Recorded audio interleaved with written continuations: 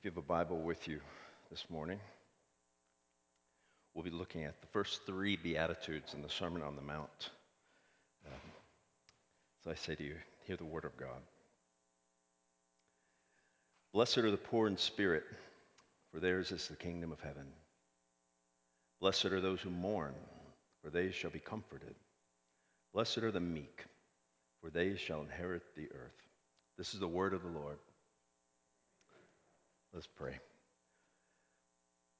Father, I pray this morning that you would come and you would open the eyes of the blind and the ears of the deaf. I pray that you would come and you would help us to understand what it means to live our best life, what it means to live the life that you actually intend for us to live. And I pray that you be in my head and in my thinking and in my heart and in my understanding and in my mouth and in my speaking.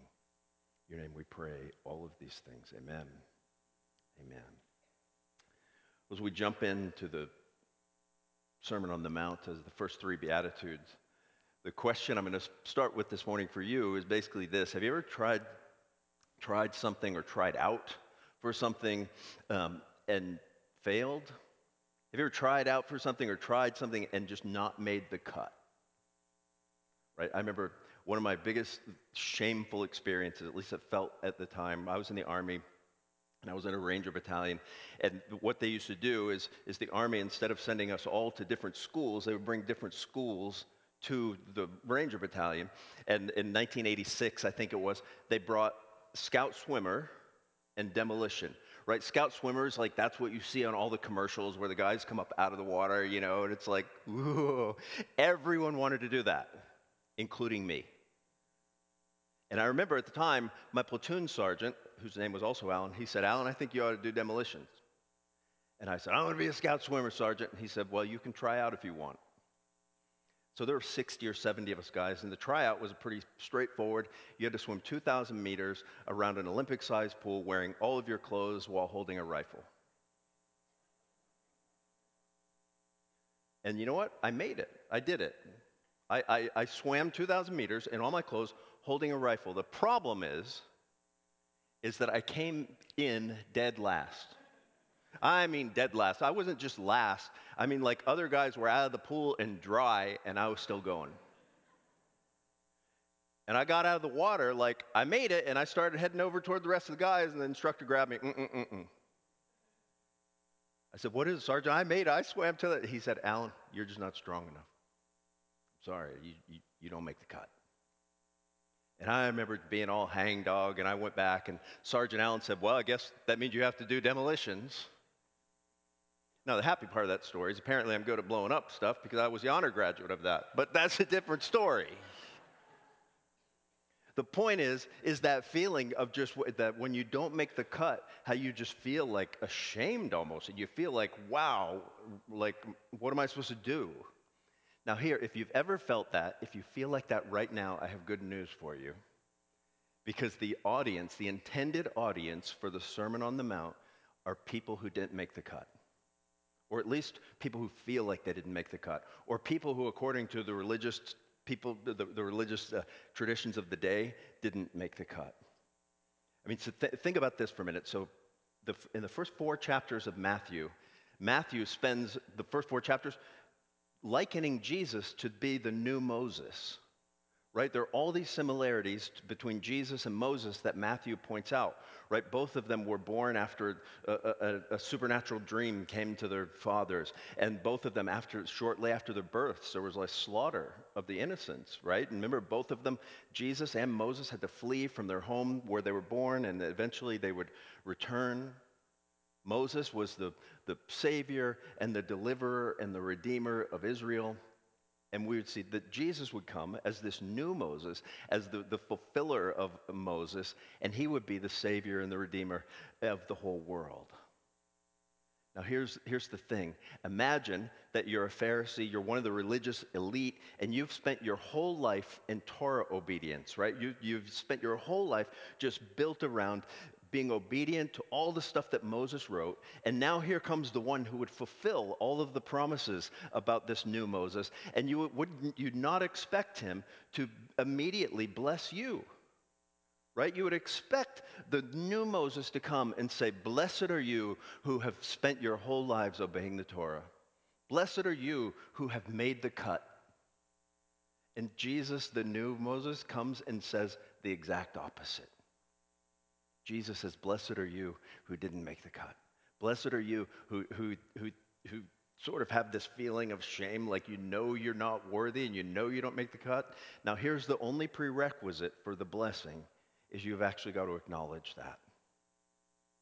You have to acknowledge that you don't make the cut. Isn't that wild? Like the way that you make the cut is by acknowledging that you don't make the cut. So this morning, we're going to look at the first three Beatitudes, and really at some level, they're all about that. They're all about humility. They're all about the way that we live our best life is almost the exact opposite of what you would hear prosperity preachers say.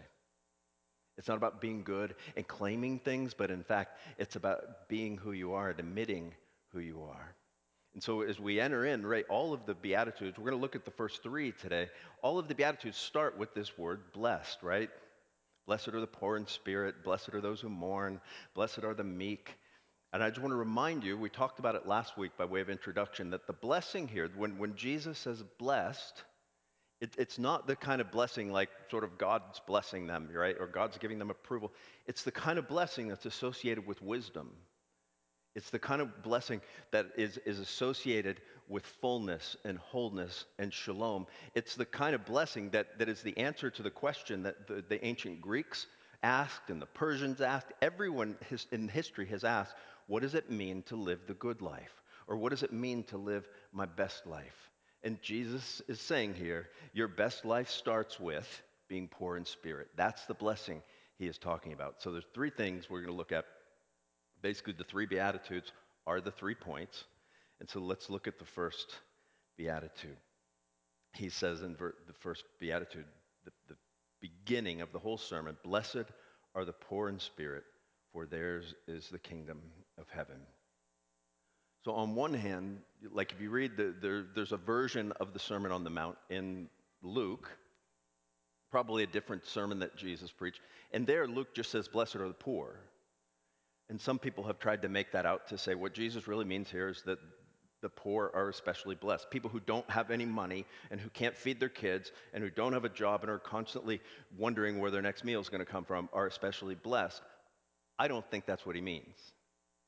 Because I've grown up that way and it didn't feel like we were very blessed. It's got to be something at least that, but bigger.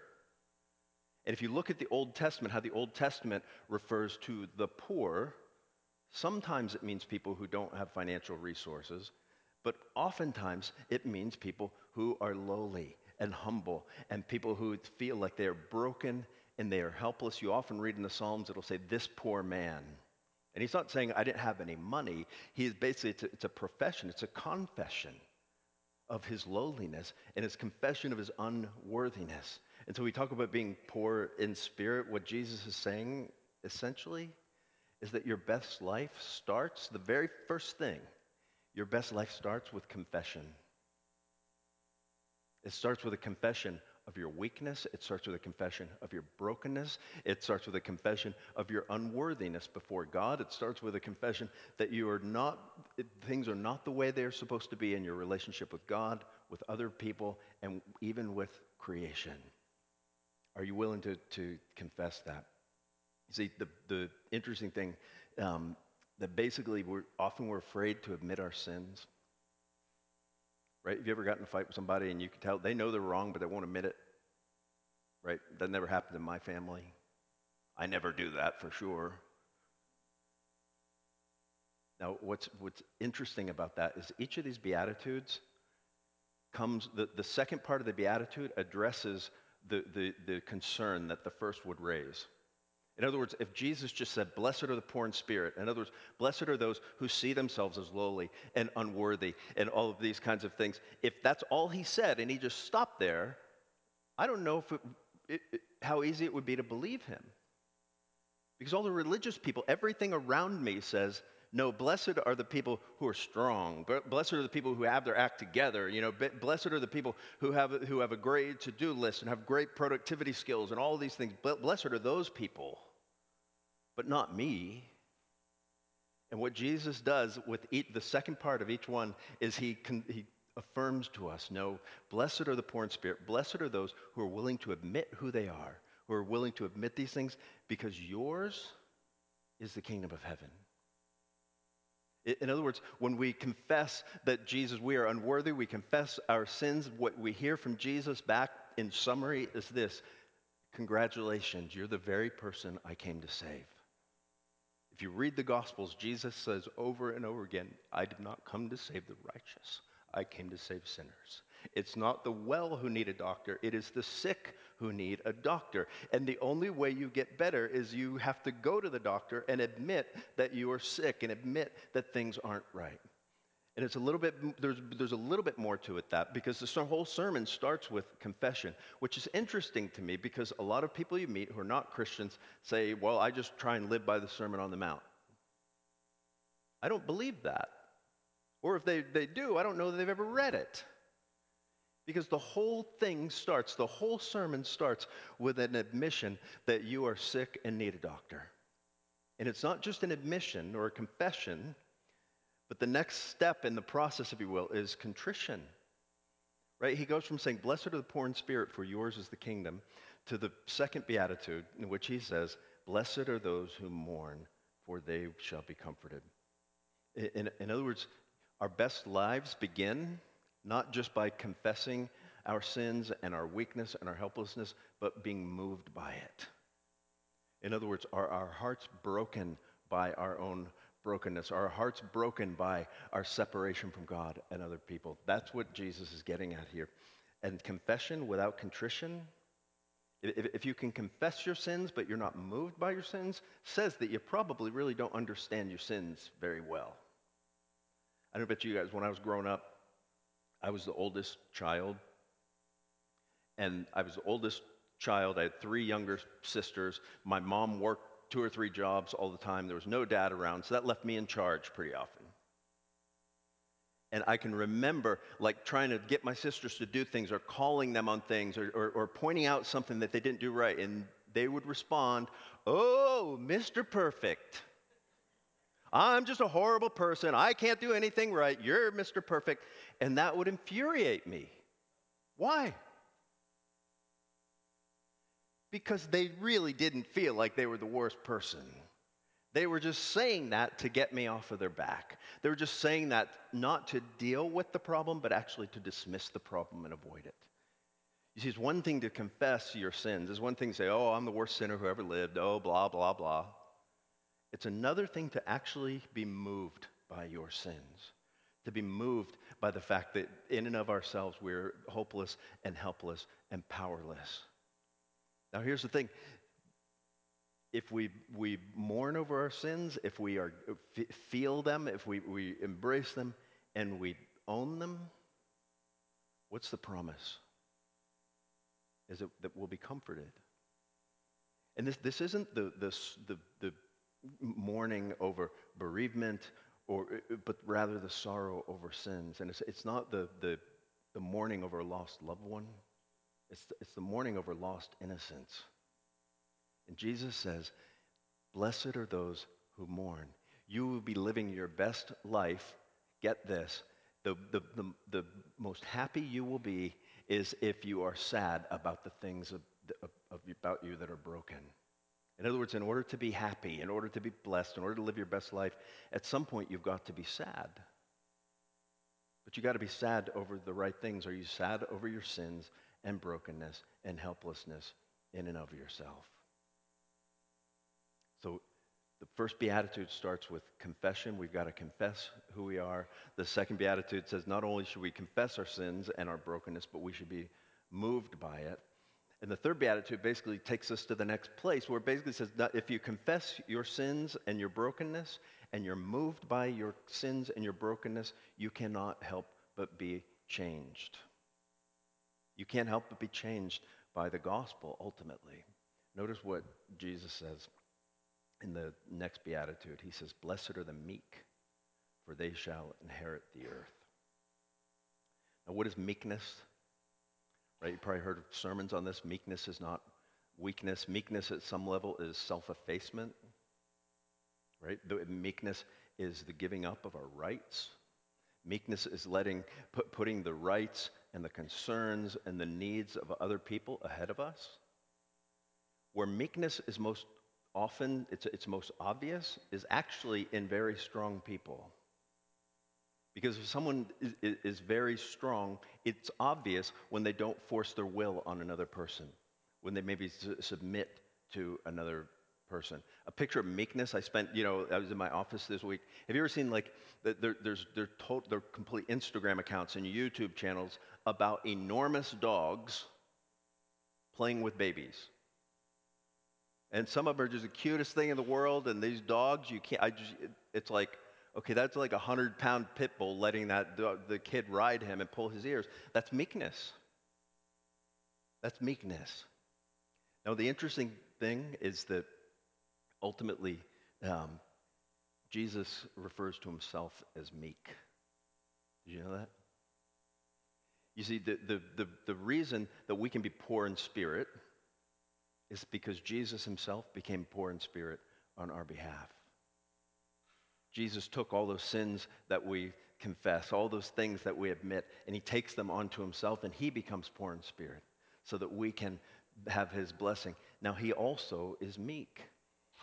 Remember, Samuel preached on this passage a few weeks ago from Matthew chapter 11, 28. Listen to what Jesus says. He says, "Come to me, all who labor and are heavy laden, and I will give you rest.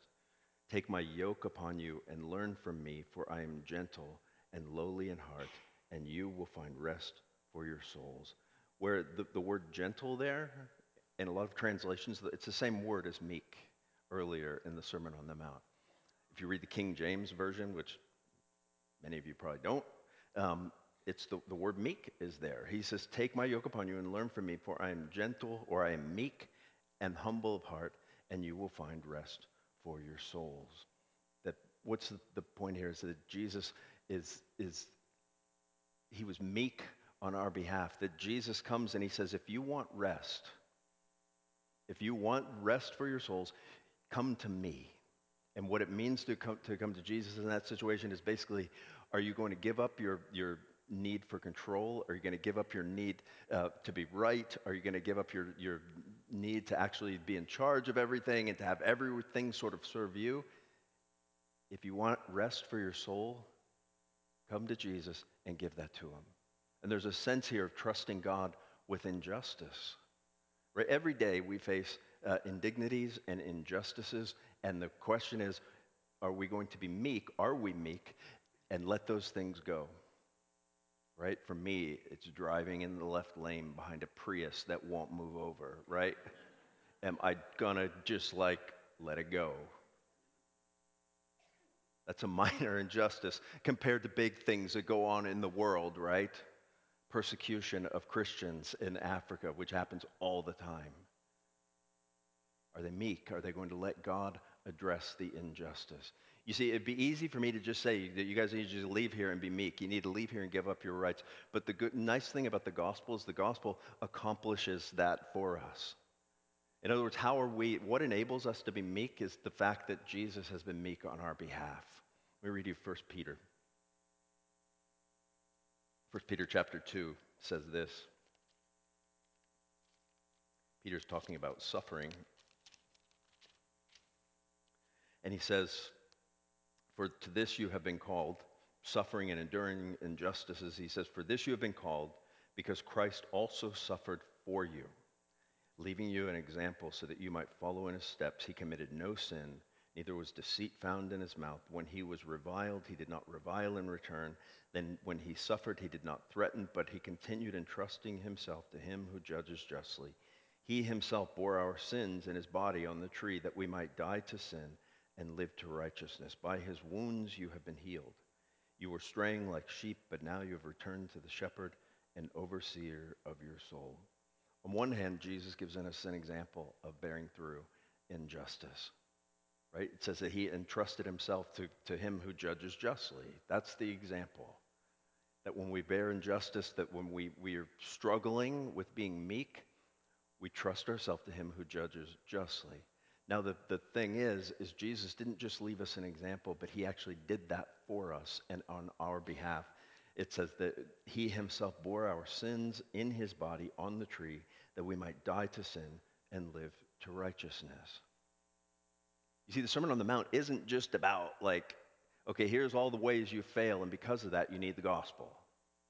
That's part of it. But it's also because of the gospel, we can now confess our sins and not be afraid. Because of this thing called the gospel, because of Jesus' work on the cross, we can not only confess our sins, but we can be moved by them. And not only can we be moved by our sins, but we can actually be meek. We can actually give up our rights. We can actually put the needs of others ahead of ourselves. We can actually do these things because Jesus has done them for us, and it's his power at work in us that begins to bring that change about. Now, it's interesting because basically the challenge of meekness, at least if you're me, is that you're going to lose something,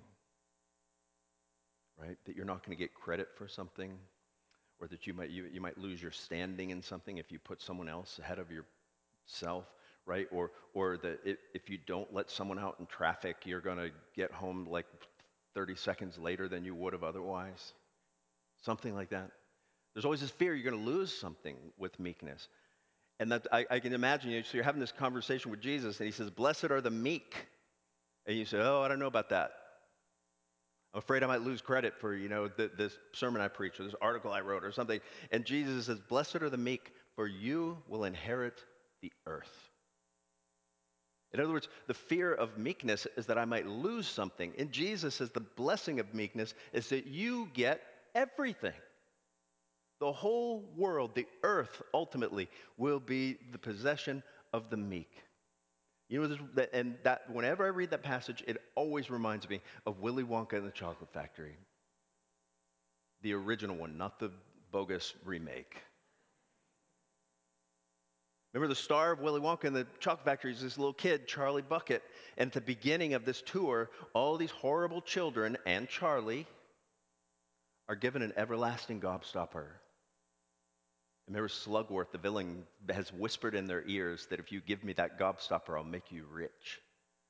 And all of the kids sort of look around when they get that gobstopper because they know what they're going to do. But as they go through this tour, all of the kids basically it looks like they die. I don't think they ultimately die, but they're horrible children and they get what they deserve. Little Charlie Bucket, all he does, remember he and Grandpa Jack, they take a sip of fizzy lifting drinks and think, well, no one saw us, so it must not be a problem. And they get to the very end of the tour, and Willy Wonka's sitting in his office, and Charlie goes to collect his chocolate, and Willy Wonka says, "You lose, Charlie." Grandpa Jack starts yelling, right? Well, how could he lose? He did everything right. And he said, "No, you drank fizzy lifting drinks." And remember, he pulls out the contract and starts reading all this fine print in Latin, and he says, et cetera, and he says, "Good day, sir," and he slams everything down and kicks them out of his office. Remember what Charlie does? He's leaving, and he turns around, and he looks at Wonka, and he takes that gobstopper, which would have made his family wealthy, and he takes it and puts it on Wonka's desk and walks away. In other words, he admits that he was wrong. He confesses. Clearly, he's moved by it, and he's meek.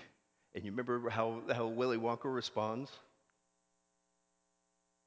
"You win, Charlie. You win."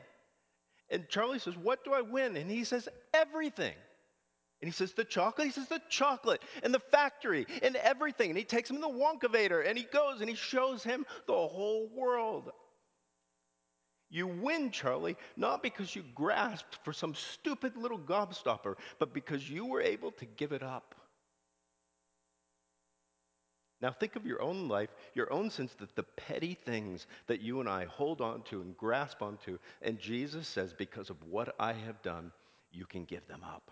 In fact, you're going to have your best life if you do. You see, the great thing is you've heard me preach on this before, but the very first three Beatitudes, the first one is about confession, the second one is about contrition, and the third one is about change. And those three taken together are the very definition of repentance.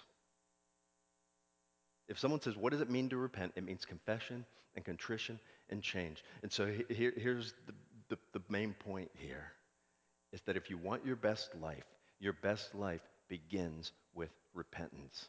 And your best life continues and is a life that is constantly confessing, that is constantly contrite, and constantly changing. Think about that. Let me pray for us. Father, I pray that as we continue in this service, that you would continue to move us.